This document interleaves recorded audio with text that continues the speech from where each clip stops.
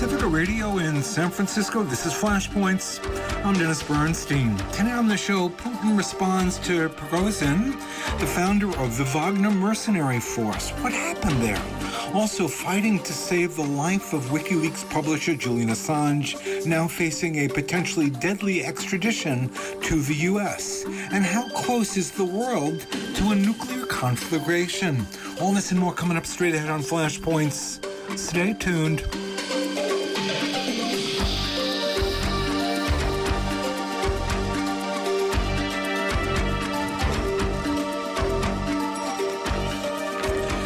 And you're listening to Flashpoints on Pacifica Radio. My name is Dennis Bernstein. This is your daily investigative news magazine, and we are happy to have you along today. And we're also happy to be joined by the editorial director of The Nation magazine, Katrina vanden Heuvel, who knows a great deal about what's been going on in Russia. We're delighted to have her. She's got a new piece in The Nation, Putin, Prigozhin, and Russia's future. And, well, Katrina, it's been a very interesting weekend. And let's talk about what happened and then perhaps Putin's response and where this might go from here. So how about a little bit of background on the renegade army?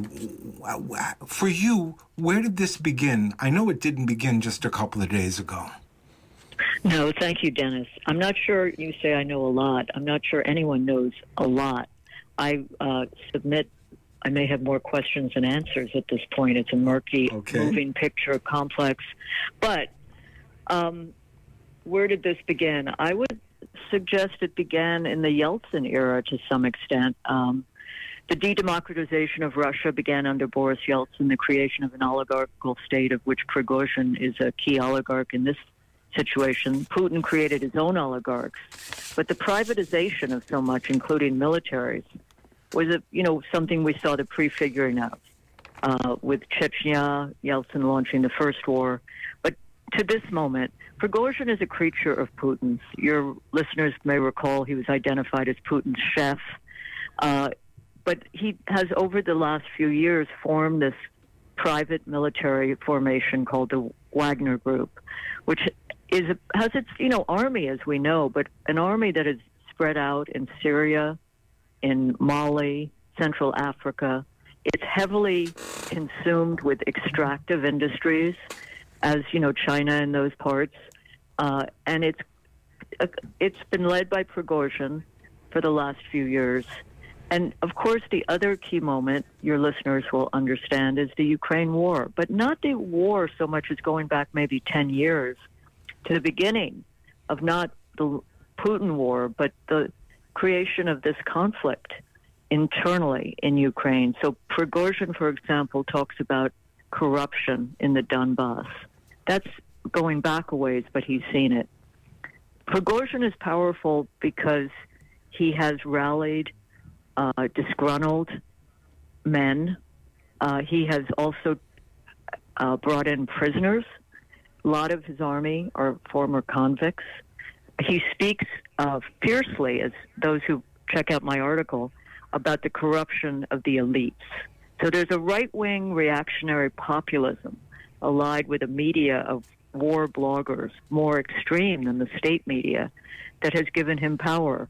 I think what triggered this, and I'm continuing to do work on this, is July 1 was buried in news stories, but was the date when the private militias had to vow to fold and serve under the official state military.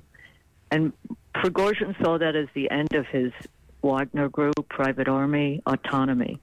And he made a move, which we saw this past weekend.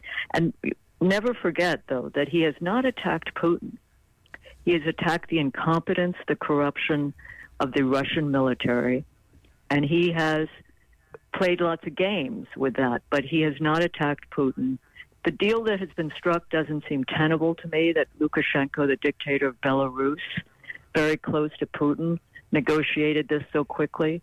It's hard to see how Prigozhin, who's been called treasonous by Putin, stays in Belarus. There was the discussion he might go to Turkey. But at the moment it stands there. Putin gave a 5-minute speech this morning, basically saying it's under control, I believe. But there is obviously, if you have to depend on your generals more and see this unfolding over the last 24, 48 hours, obviously issues, cracks in the screen. I just want to, conclude by saying that the danger I see in terms of the Ukraine war and the nuclear issue is the danger of the West exploiting the turmoil. I mean, the idea that you have a disintegrating Russia larded with nuclear weapons and perhaps a figure even more, worse than Putin, if that's possible. So I think the idea now of the United States going to NATO July 11th and pushing more for this and more weapons is very dangerous. How, just as an aside, how dangerous do you see, or are you concerned that we're on the precipice of a real big problem with the hot war going on around these nuclear reactors? Well, Dennis, I think we're already in a hot war. Sadly, the Cold War no longer applies. It's a proxy war. I think, and this was kind of the line over the weekend, that command and control is secure, the weapons are secure, this doesn't affect them. I was listening to the story about the Zaporozhye nuclear power plant. You've heard of it, of course. It's the largest nuclear generating plant in Europe. And the dam tragedy, we still don't know responsibility. We do know it's the largest environmental catastrophe in modern Ukraine, has impacted the reactor because of the water and the need for coolants. So this could be a Chernobyl. I mean, you do have fighting around it. And then you do have countries, Belarus appears to have been, Russia was playing weird stuff with Belarus. So I do think the nuclear issue is not to be sidelined. I think it is important. And anytime you have a nuclear-armed country, we don't see disintegration, but that is, if it's exploited, it's dangerous. Now, in terms of the Prigozhin and his actions, and we've also heard that he's concerned, and we've heard this from many sources, that those dying in the war in the Ukraine, Russians dying, are poor and working class people who don't, and the richer classes and the oligarchy are just sort of sitting home and having dinner. Is this a problem? Is this part of what you suppose sparked this response? He has been very fiercely vocal about the incompetence and corruption and lambasting the elite's children. He says, you sons of bitches, gather your kids, send them to war, and when you go to their funerals, then people will now say everything is fair. He talks about them drinking coffee while people young men are dying. Listen, there's no question that this war is not popular. I think one of the other reasons Putin has these private militias, with Wagner the most populous, is he's frightened of calling up a second conscription round. And it is the case that Prigozhin taps into this populism, as does Navalny, who's in prison on trial. But the fact that the army over the years has been looted, has been incompetent. This isn't to say that Prigozhin is a magical social justice figure by any measure, but he does speak to an anger that is still quiet. But if you travel outside of Moscow, St. Petersburg, or big cities, the graves are still fresh. There's an anger that is muted about what's happening and the unfairness. And he speaks to that, as do a few others. But it's a real issue and has been. Interestingly, Dennis, Putin's foreign policy has over the years been popular. What has not been really is, for many of these ordinary people, his economic policies have truly favored oligarchs and the rich. And you have pension issues. He increased pension age without any real discussion, and that was unpopular. And you do have protests by nurses and teachers, and he's a flat taxer. I mean, and then he's favored all these oligarchical institutions. I will say one thing, though, that what's going to happen as we head toward possible reconstruction of Ukraine, that's down the road, but it's going to have to be a trillion-dollar exercise. And our oligarchs, Larry Fink of BlackRock, Blackstone people are going in there. The companies are pouring in as they did in Russia post-Gorbachev, and that'll be something to witness because the elite corruption is not just in Russia. A colleague of mine, Anatol Levin of the Quincy Institute, was in Kiev for about a week, and in, I believe, Kharkov, and the cafes are full. You can get 23 kinds of coffee. This is, something where the disruptive life of war has not interfered with a substantial number of people who, if they're not in a cafe in Moscow, may be jetting off to Dubai. So there is anger, and he channels it. But at the same time, he's militaristic. I'll say one last thing. Your listeners' Discord leaks, right? Remember they came out? They showed a month ago there was a report about how Prigozhin was telling Ukraine's military where to attack Russian troops. He was, publicly speaking to Ukraine's commanders, asking them if they'd withdraw their soldiers from the area around Bakhmut, and he would give Kiev information on Russian troop positions. So he's playing a lot of games. Well, speaking of games and NATO and life and death games, this happens with the backdrop of a long time, if you will, unstated U.S. policy, at least unstated publicly, that the idea here is to expand NATO to make a safer Europe. What does that proxy war really have to do with all of this? And don't we have to understand this in the context of that larger policy, if you will, pro-NATO policy? Absolutely. I was in contact with, what's happening, Dennis, we're facing a NATO meeting, July 11th through 12th. It will be the end of the NATO-Russia Founding Act of May 1997, the burial of that. And what that means is there will be efforts to bring in Ukraine.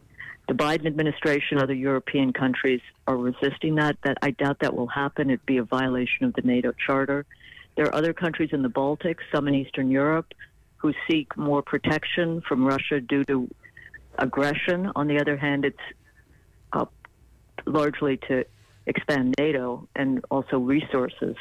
But instead of fueling the escalation, it seems to me Germany, which has now placed 4,000 troops in, I believe, Ukraine or Vilnius, that instead of that, there's everything possible to revive mechanisms of cooperation, joint action, support diplomatic initiatives by countries of the global south for an end to the Ukraine conflict, which, as I say, has mutated into a NATO proxy war. But we will see an action July 11, 12.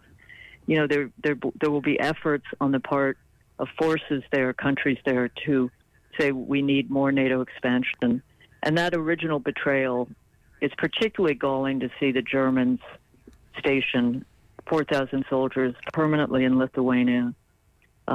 It's a long history. Of course, this is portrayed as an invasion and an ongoing series of war crimes by Putin. That's what the West thinks, right? And so Prigozhin is a war. By the way, he's a war criminal as well. He's been convicted for. Lots it's of kind war of like criminals to go around. Pick your poison. But let's focus. The focus on Ukraine to emerge as a democratic, secure in its nation and sovereignty country. If the war continues, there are places of negotiation.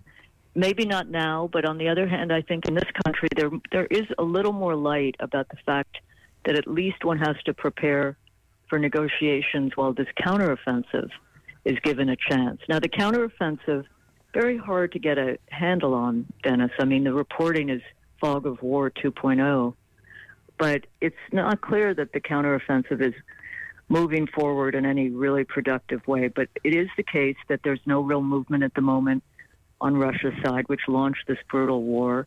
And I think for Zelensky and Ukrainians, for the most part, it's become an existential struggle. And I think Zelensky has linked himself to the fate of the nation in a way that he doesn't see he could survive without with negotiating an end to the conflict, which is terrible to say, but I think we're at that stage.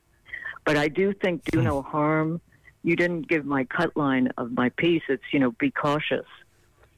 Because the idea of exploiting this situation. No. I mean, listen, we all have these pretensions about decks and heads, but I think if I had to do a through line of my piece, I do recount the backdrop to much of this. But at the end, it's a kind of warning that the exploiting of a crisis with the nuclear issue, with not too many great forces on the scene, I mean, Prigozhin or military junta, I'm not sure it's in America's interest to start doing regime change in addition to fueling a NATO-U.S. proxy war. Does it not scare the living hell out of you to hear the way in which nuclear talk has become such loose talk? Totally. About how easy it is to say, could it, couldn't it, might it, might not? The normalization of nuclear weapons in the way that it's discussed in so many places, Dennis, is horrifying, because normalization could lead to, well, why not? It's a measure, I think, of how dissociated we are from a reality that defined our world. But the thinking was, at the end, when the Soviet Union was abolished, people didn't think you needed nukes, right? I mean, it was why the danger didn't exist anymore, when in fact it was more dangerous. And I would argue, submit, it's more dangerous today in many ways. Not because Putin, I don't think our leadership, I don't think Putin, he would lose any support he has in the global south, for example. But it's the miscalculation. It's the danger of, that it keeps me up. I will say, not to kind of do a popular culture move, but Dr. Strangelove is still something to watch every year. And my former colleague, Kai Bird, who was an editor at The Nation, wrote a Pulitzer Prize-winning biography of Robert Oppenheimer, the nuclear scientist who was involved with the creation. It's a big movie coming on the 21st of July, and I've seen tweets, people say, is this a real story? But it's, maybe it's a teachable moment. I don't know. But the idea that we normalize, and the scandal, the shame, and the obscenity that generals or, people, pundits do that, is, I think, a media malpractice, misservice, in addition to having so many military people who sometimes see war in less romantic ways.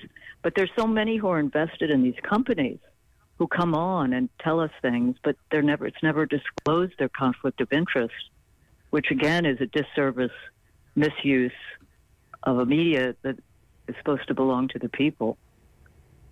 I will say the media scene, the one I've been going to Moscow for 40 years. I have many independent media friends, others, civil society. There is, of course, a concern that you could see more repression coming out of this moment, that there's clampdown with media or more listing of foreign enemies. So that's, I don't know, because this seemed, in retrospect, very military focused, didn't extend out that much to people. And just, if I could, would you just give us your take on the way in which the corporate media has confused the story, misled the people, and what are just a couple of your gripes about how this story and how Russia and this this war should have been reported? Your thoughts on this, because clearly the corporate press doesn't do good on foreign policy. This, I think, is the most powerful, dismaying example of media malpractice, the Ukraine issue. And prior to that, Russiagate. I'm not denying there was Russian interference, but I do believe we spent 5 years squandering a lot of our airwaves on discussing things that have been debunked, whether the Steele dossier or I mention that because I think it contributed. Putin is an autocrat. On the other hand, his governing style is often kind of a prognosticate. He kind of dithers, and he doesn't like to make decisions, and he's more like a referee for fractious teams, which we see play out in some way in this. But my point is, the Russiagate piece was so inflated, didn't do justice to the state of the economy or Comey or all of this. And we're now in a place where, of course, you condemn the war, the launch of the war, but there were alternatives. There were alternative paths that were torpedoed, not taken by the U.S. government, by other forces that were working on an alternative to war. The war was launched, but before the war was launched, Dennis, the failure to have alternative views about what to do with Ukraine, it became militarized, as so much of our foreign policy conversations become.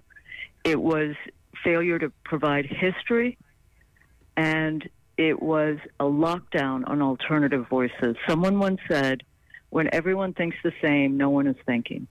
So as Matt Taibbi put it, there was kind of an intellectual no-fly zone, or different opinion no-fly zone. And I think that is a dangerous, because we need to hear a range of views. Otherwise, what is our democracy for? What is the marketplace of ideas? My colleague John Nichols has a good piece at thenation.com about the kind of media malpractice in the last 24, 48 hours.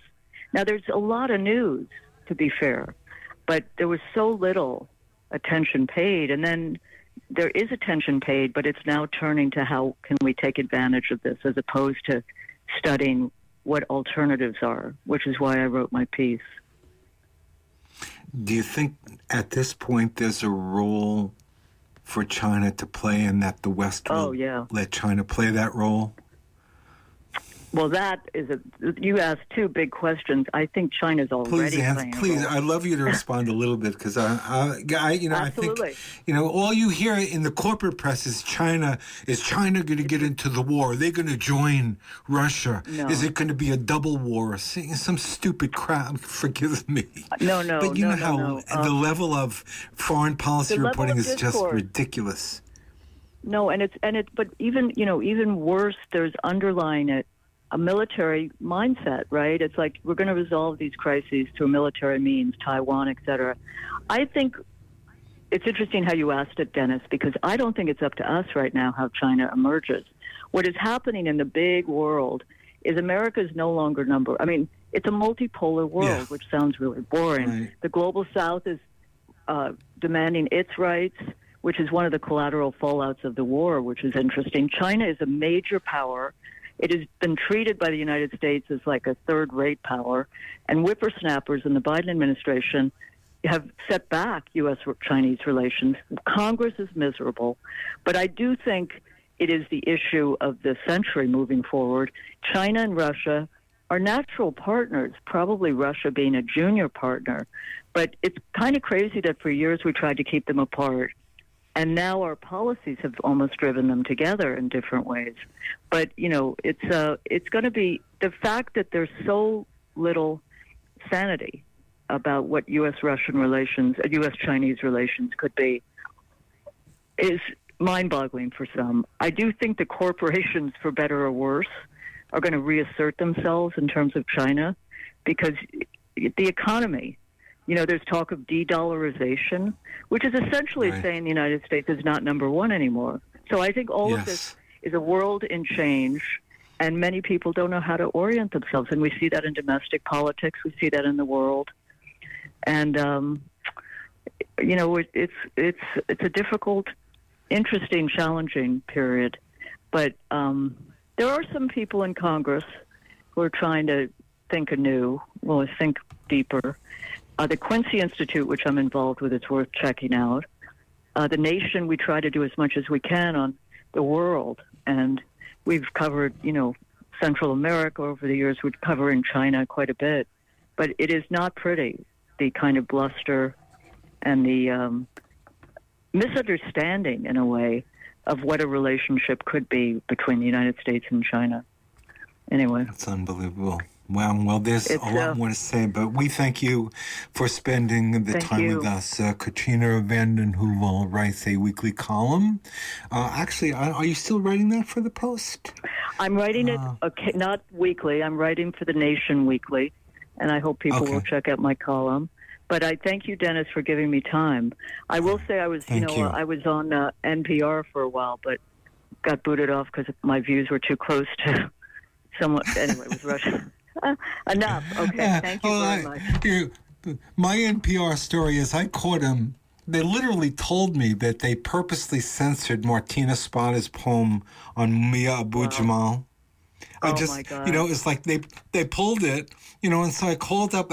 Some technical producer picks up the phone and says, what happened to this poem? I thought it was supposed to be on. He says, oh, no, they decided to pull it. Oh, thank you. That's a measure. And it became a big story. And that's just the poem, right? What kind of poem? I know. Anyway, okay. All right. Thank you for we giving thank me you time. very much Appreciate it. for spending the time, you. Katrina. Stay safe. Thank you.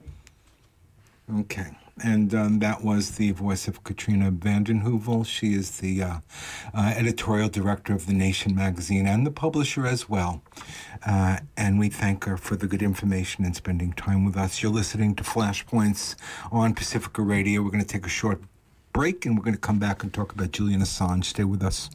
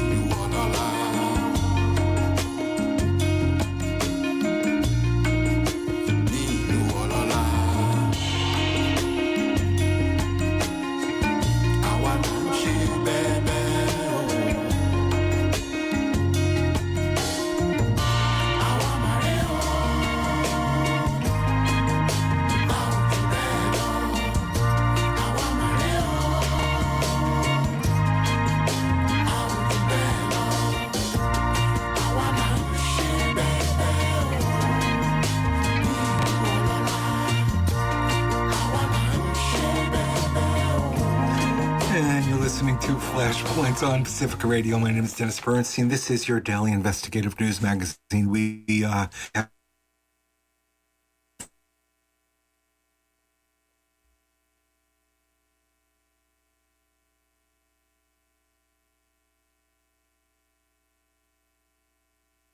these airwaves, Vinny DiStefano.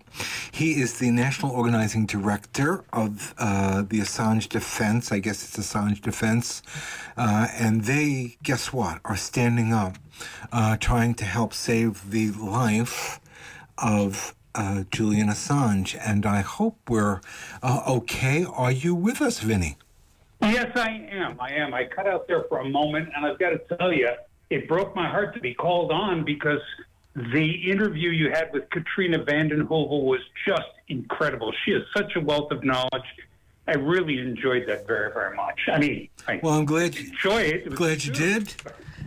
But and of course, she represents what we believe in as real reporting, free speech, and the open flow of information that life and death information that people need, for instance, to make decisions about whether they want their government to go to war and kill other people.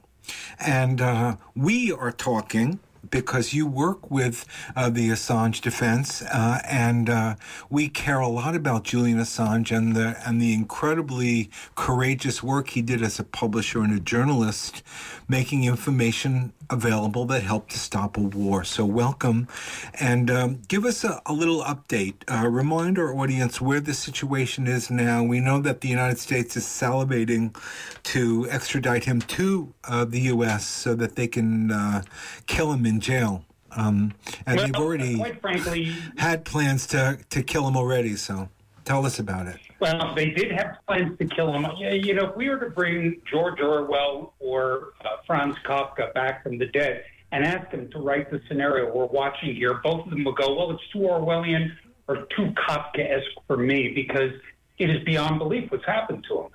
But I think the thing that's most important for your listeners, there are many people, for whatever reason, because the press has two positions, the mainstream media, not alternative media, and that is that they either ignore him or they repeat the same lies over and over and over again. But this is the issue of our times, perhaps of our nation, because it is not just, if he is convicted, and if he comes back to the United States, he will most be assuredly be convicted in the Eastern District Court of Virginia. They have a 98.2% conviction rate, which is against the presumption of innocence and put in its head. But if your issue is a woman's right to choose, or the climate, or racial equality, or Medicare for all, or any of those things, without a robust and free and open investigative press, those issues are all dead. And that is what they are after. And the mainstream media is compliant, but the New York Times problem that Obama used not to prosecute Julian a while ago because he realized that any publisher publishing the truth could be strung up by the exact same 1917 Espionage Act and shut down. Now, I don't worry about the New York Times, the Washington Post, or the Guardian, or even the Intercept, but KPFK, which I love and have been listener-sponsored since 1969, Consortium News, Graystack, Gray Zone, or The Dissenter, or any of the other alternative media, they would be in the crosshairs if he is prosecuted. Now, the case stands very close to a climactic denouement here. A single judge of a three-judge panel issued a 3-page report that rebutted a 100-page report by Julian's lawyers against extradition. And part of his argument against it was, well, it was too detailed and too long, it was too busy, which strikes me as just incredible. Now, there is good news and there is bad news. Carolyn Kennedy went and visited with the Australian PM. Both parties were at that meeting, and they had open and frank discussions.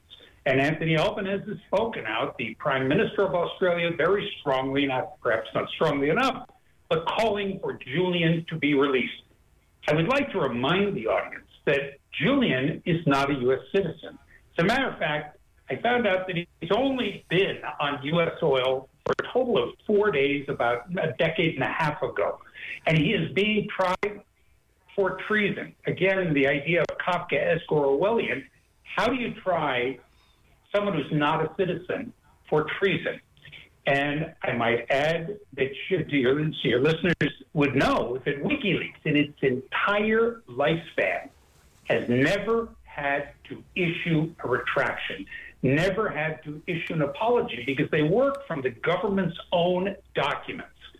John Kiriakou, another courageous whistleblower, when I was speaking with him about a half a year ago, we were discussing the idea of classified documents, and he said something to me that seemed patently obvious on the face of it, but I'd never considered. He said, those are our documents.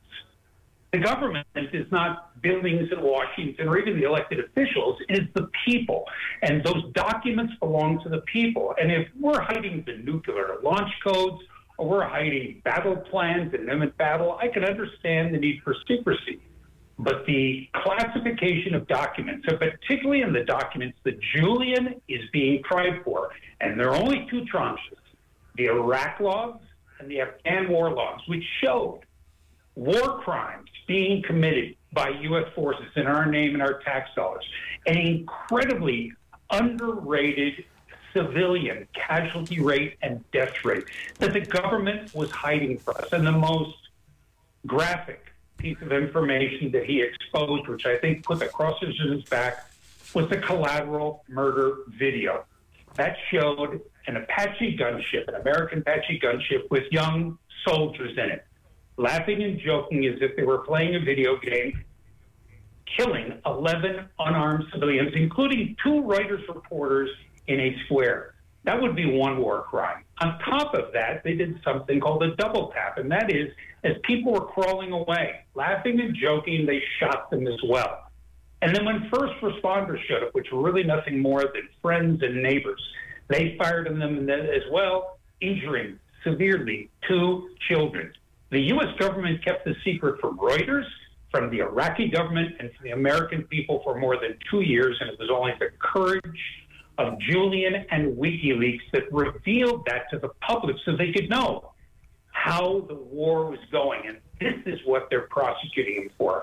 I might add one other thing. When the prosecution began its case in London, the first statement they made was, let us be very clear, no one was injured or harmed by the revelations made by WikiLeaks. That's a statement that's stunning in hypocrisy, because we still hear repeatedly, well, he released unredacted documents, and he caused harm, and he caused operatives, spies, or whatnot, injury and death, when the exact opposite is true.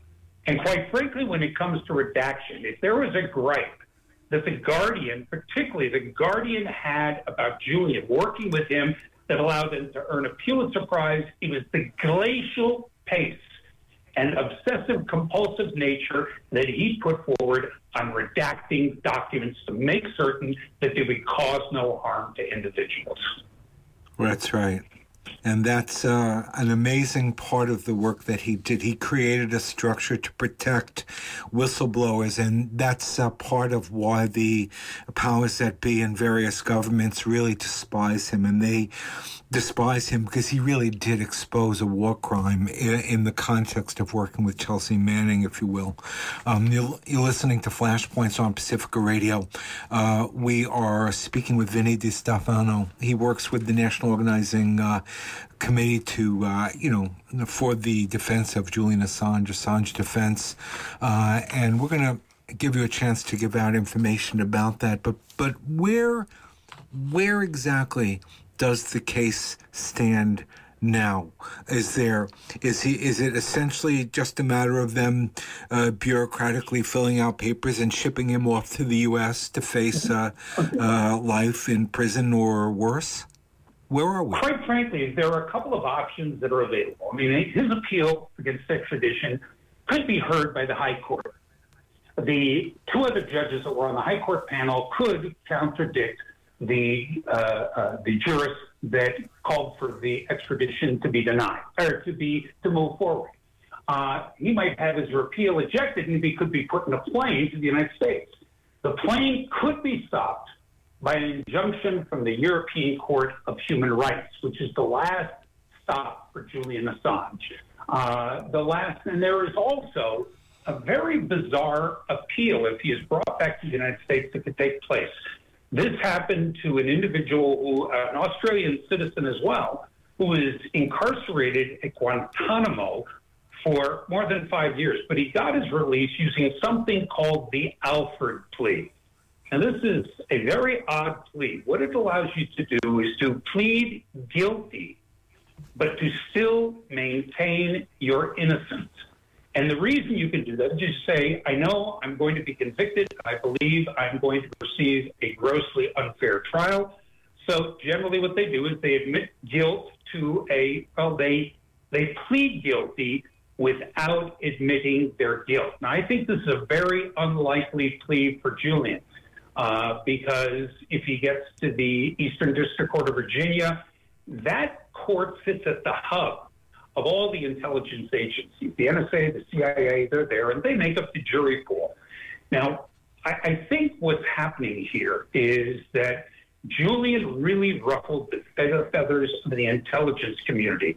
And I don't want to sound conspiratorial, but this is what might be called the deep state. And I don't mean this is like the Illuminati or something.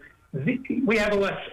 We have senators and congressmen and vice presidents and presidents, and they come and they go based on the elections. But there are people that function the government, our intelligence sources, and they're never elected, and they're there all the time. Julian, with the Vault 7 release, when Mike Pompeo was the head of the CIA, embarrassed the CIA. It showed their malfeasance, what they were doing. It was a revelation much like the one that the courageous Edward Snowden made about the rampant spying by the CIA on U.S. citizens. It showed all kinds of nefarious activities. So I think the CIA, irrespective of who's in the White House or who our senators or congressmen are pushing very hard to have him come back here. And if he comes back, he will sit in a supermax prison, irrespective of the assurances he's been given, in the same way Daniel Hale, the courageous Daniel Hale, was assured that he would not be in a supermax prison when he eventually was found guilty for releasing information about the inordinate high death count from the drone war, first started, really amped up under Barack Obama. And he now sits in a supermax prison in a cell 23 hours a day. Julian, I might add, in Belmarsh prison, is sitting in a cell 23 hours a day, except for the opportunity he has to meet with his legal staff or his family, and his visits are very brief. Now, his birthday is July 3rd. Assange Defense is holding across the country and around the world banner drops. Banner drops. We have sent out hundreds of banners to people all over the United States. And on July 3rd, they're going to be hanging over freeways and bridges and on buildings. And the statement is very simple. Journalism is not a crime. Free Assange. And I would like to remind your listeners, those are the words of Joe Biden, except for the Free Assange part. At the White House Correspondents' Dinner, he said that emphatically. And the hypocrisy of that statement, that journalism is not a crime, and yet they're moving forward on one of the most courageous and accurate journalists of our time. And make no mistake, Julian is a journalist. They're trying to say he's not, but he is. He's won multiple awards for journalism. He belongs to multiple journalistic organizations, particularly in Australia. All right, listen, I'm sorry, we're just about out of time, but why don't you tell us how people can get more information, more good information about what you're talking about, and if they want to stand up, what you might like to see them do? Okay, a couple of things. First and foremost, you'll find this not hard to believe, our website was hacked on Saturday and has been shut down. But the place to go to get information, work frantically to get it back up, is AssangeDefense.org. We have an action page there that you can write to President Biden, Merrick Garland, and Anthony Blinken. Until that site is up, I would direct people to Don't Extradite Assange. Our partners in London, DEA, not the DEA we all know about, but Don't Extradite Assange. And we will have a website up soon that you can enter your zip code in, and you can find one of these banner drops around you, and you can join those banner drops. We have 4 audiences for that. We have the people that see them, the press, the Biden administration, and most importantly, Julian Assange. And we're asking people, write to Julian in prison. You can find his Belmarsh, if you could find it, on our website, but unfortunately it's shut down. But if you simply put in the Google bar Julian in Belmarsh, you can get an address and find out how to write to him there. And I would ask everybody that has an arm, has a pen to write with. All right. Well, we want to thank you for taking the time out for reminding us what's going on with one of our most courageous journalists, somebody, as you say, who has really supported the work of some of the most prominent mainstream media outlets in the world. They've used his work, they won awards, and then they turned their back. We're going to leave it there.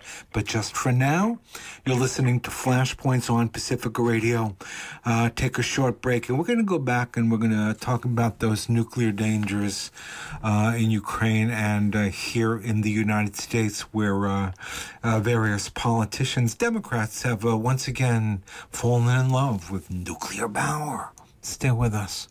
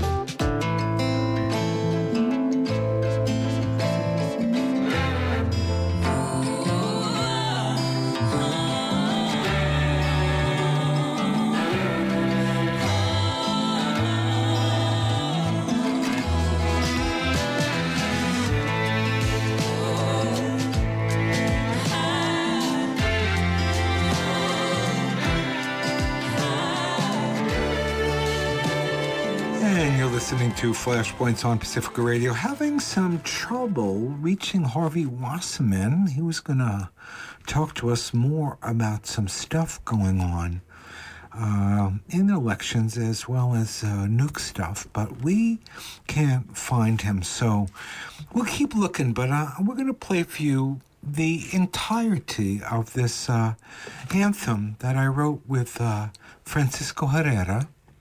It's an anthem we wrote for Julian Assange. We meant it as a birthday celebration. And it contains the collateral murder video. And the point that Vinny didn't make, that when we were talking about Assange, and I think a key aspect of the collateral murder documentary is the fact that you see the helicopter operators in the military before they open fire. They get permission to. Looks like we've got Harv. So, how about this? We'll hold off on that. You're listening to Flashpoints. Are you with us, Harvey? Of course I am. How you Terrific. doing, bro? Great to hear you. Well, glad to have you with us. And listen, I want to talk about two different things. There was a bit of exciting news actually in the election meeting today, the election protection meeting. We heard a little bit of a success story, right? That about gerrymandering and a little bit of a victory from the court. Yes, the two of the justices, I hesitate to call them justices, but two of the Supreme Court guys, John Roberts, the chief, and Brett Kavanaugh, who was a real villain and his heroes, in his hearings, overruled some bad gerrymandering state decisions in Alabama and Louisiana. And they have actually mandated the creation of black districts in these two states where there were, a grotesque underrepresentation of black people, and they've reversed that.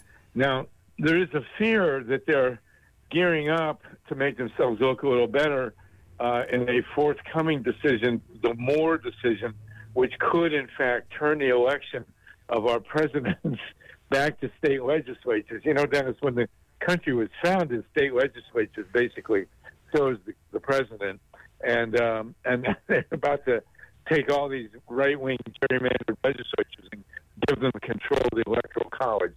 We should hope they don't do that. These two decisions did mandate black-dominated districts in these two southern states, and we're hoping it's going to carry over to other ones. So yes, that was a hopeful outcome today. And that was, we learned that on the election protection seminar that you guys put up every week, which we're delighted to be a part of on Flashpoints. Incredibly important work that goes on every week in that election protection seminar that you provide. So if people want to learn more about what we do every Monday and the different things we hear about in terms of fighting for free and fair elections, we'd love to invite more people in. How can people join if they want to know more about what happens? Well, the website is electionprotection2024.org, and thank you so much for joining us all the time, Dennis, and for mentioning. It's electionprotection2024.org, or you can just write me directly, solartopia at gmail.com. Solartopia@gmail.com is my personal, and I will be glad to link you in with our election protection Zooms. We do election protection, and we also talk about renewable energy and stopping nuclear power, including this insane film put out by Oliver Stone, in which, by the way, Dennis, I am in. He put me in a way to make me look bad. I think it's fine, and I'm openly challenging Oliver Stone to debate me on nuclear power. I hope to God he does. Well, he's welcome anytime to join us and have a discussion, a frank discussion about nuclear power and nuclear weapons, the relationship and all that. Speaking of nuclear power and nuclear weapons and the relationship, how would you rate the situation around the war zone, around the largest series of nuclear reactors, I guess, in Europe, if not the world? Well, Dennis, anybody that knows anything about nuclear power is totally terrified of what's going on in the Russia-Ukraine war right now, because you have as you mentioned, six nuclear power plants at Zaporizhzhia. It's the biggest nuclear station in Europe. It's twice as big, actually, as any in the United States. And they've shut the reactors down, but they can't shut down the spent fuel pools. One of the brilliant features of atomic energy is that you have to forever cool the nuclear waste.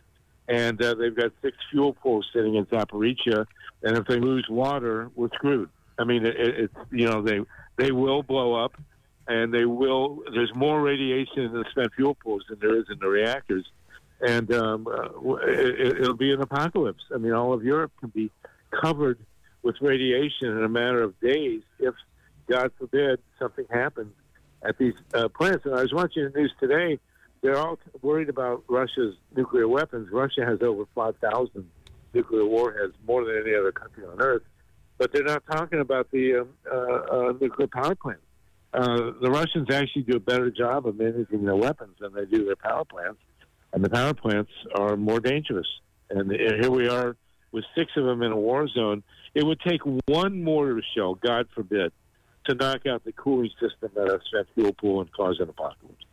You know, you don't need a missile. You don't need a nuclear warhead. These atomic reactors are just sitting there waiting to go. And what would that trigger? What would happen? What happened was you would, if you drain the water out of a spent fuel pool, which would not be hard to do. It actually it did happen partially at Fukushima, and through a miraculous feat of bravery and genius and heroism, the workers at Fukushima prevented the spent fuel pool at Unit 4 from going totally dry, which would have caused the worst radiation release in human history by far. Way more. Well, actually, more radiation was actually released at Fukushima than at Hiroshima and Nagasaki combined. But if this fuel pool at Unit 4 had blown, the whole Pacific Ocean would be just covered with radiation. I mean, our species would be on its way out way more rapidly than it seems to be anyway. So at Zaporizhzhia, you have these 6 spent fuel pools, and it would take virtually nothing to, a couple of guys could go in, and I don't want to give anybody ideas, and it would take nothing to drain or to kill off the cooling system at a fuel pool. And once the fuel rods are exposed to the air, they will ignite, and the rest is history because there's so much radiation residual in these fuel rods. But couldn't you make the case also? Couldn't you also make the case how this war has been going on now quite a while? There's been explosions everywhere. Wouldn't this demonstrate that even in the middle of a war zone, there's no meltdown? Hallelujah. All it takes is one, Dennis, and all it could, it takes 5 minutes to do the damage that could result in, 100,000 years of destruction. We've been lucky. It's like the guy who jumps on off a 20-story building and at the 10th floor says everything's great. I mean, this is the situation, and that's why we don't build nuclear power plants. They are just way too dangerous. And, why someone would run around the country saying we can fight global warming with atomic fires burning at 570 degrees Fahrenheit is beyond me. It's utterly insane. And they all got shut, starting with Diablo Canyon. We'd probably have the distinction in California having the 2 most dangerous reactors in the country, if not the Earth. And they've got to be shut as soon as possible. It's amazing. If what you say is true, if it's that dangerous, then we're always really living on the edge as long as we're using this kind of power, right? It's absolutely true, and the true irony is that solar and wind work so well. There's a big article out now about Texas is having this horrible heat wave. It's 113 degrees in parts of Texas today, and the only thing that's saving the state is solar panels, because the nuclear plants can't come anywhere close, and they're very vulnerable. In fact, one of the ironies is that nuclear reactors have to shut during global warming when they need the power for air conditioning. They have to shut because the rivers are too hot to cool the reactors. It's a big problem in France and in some American reactors. And but Texas now has a big enough solar array that the state is actually being carried on solar. At night, oh God, that's too ridiculous.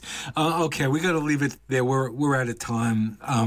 Harv, well, Dennis, you're great. How do people follow you, your work? What's going on? Come to write me directly, solartopia@gmail.com. My new book is The People's Spiral of U.S. History, and join me and Dennis Mondays at electionprotection2024.org. Beautiful. Thank you. That's the end of the show. We're out of time. You're listening to Flashpoints on Pacifica Radio.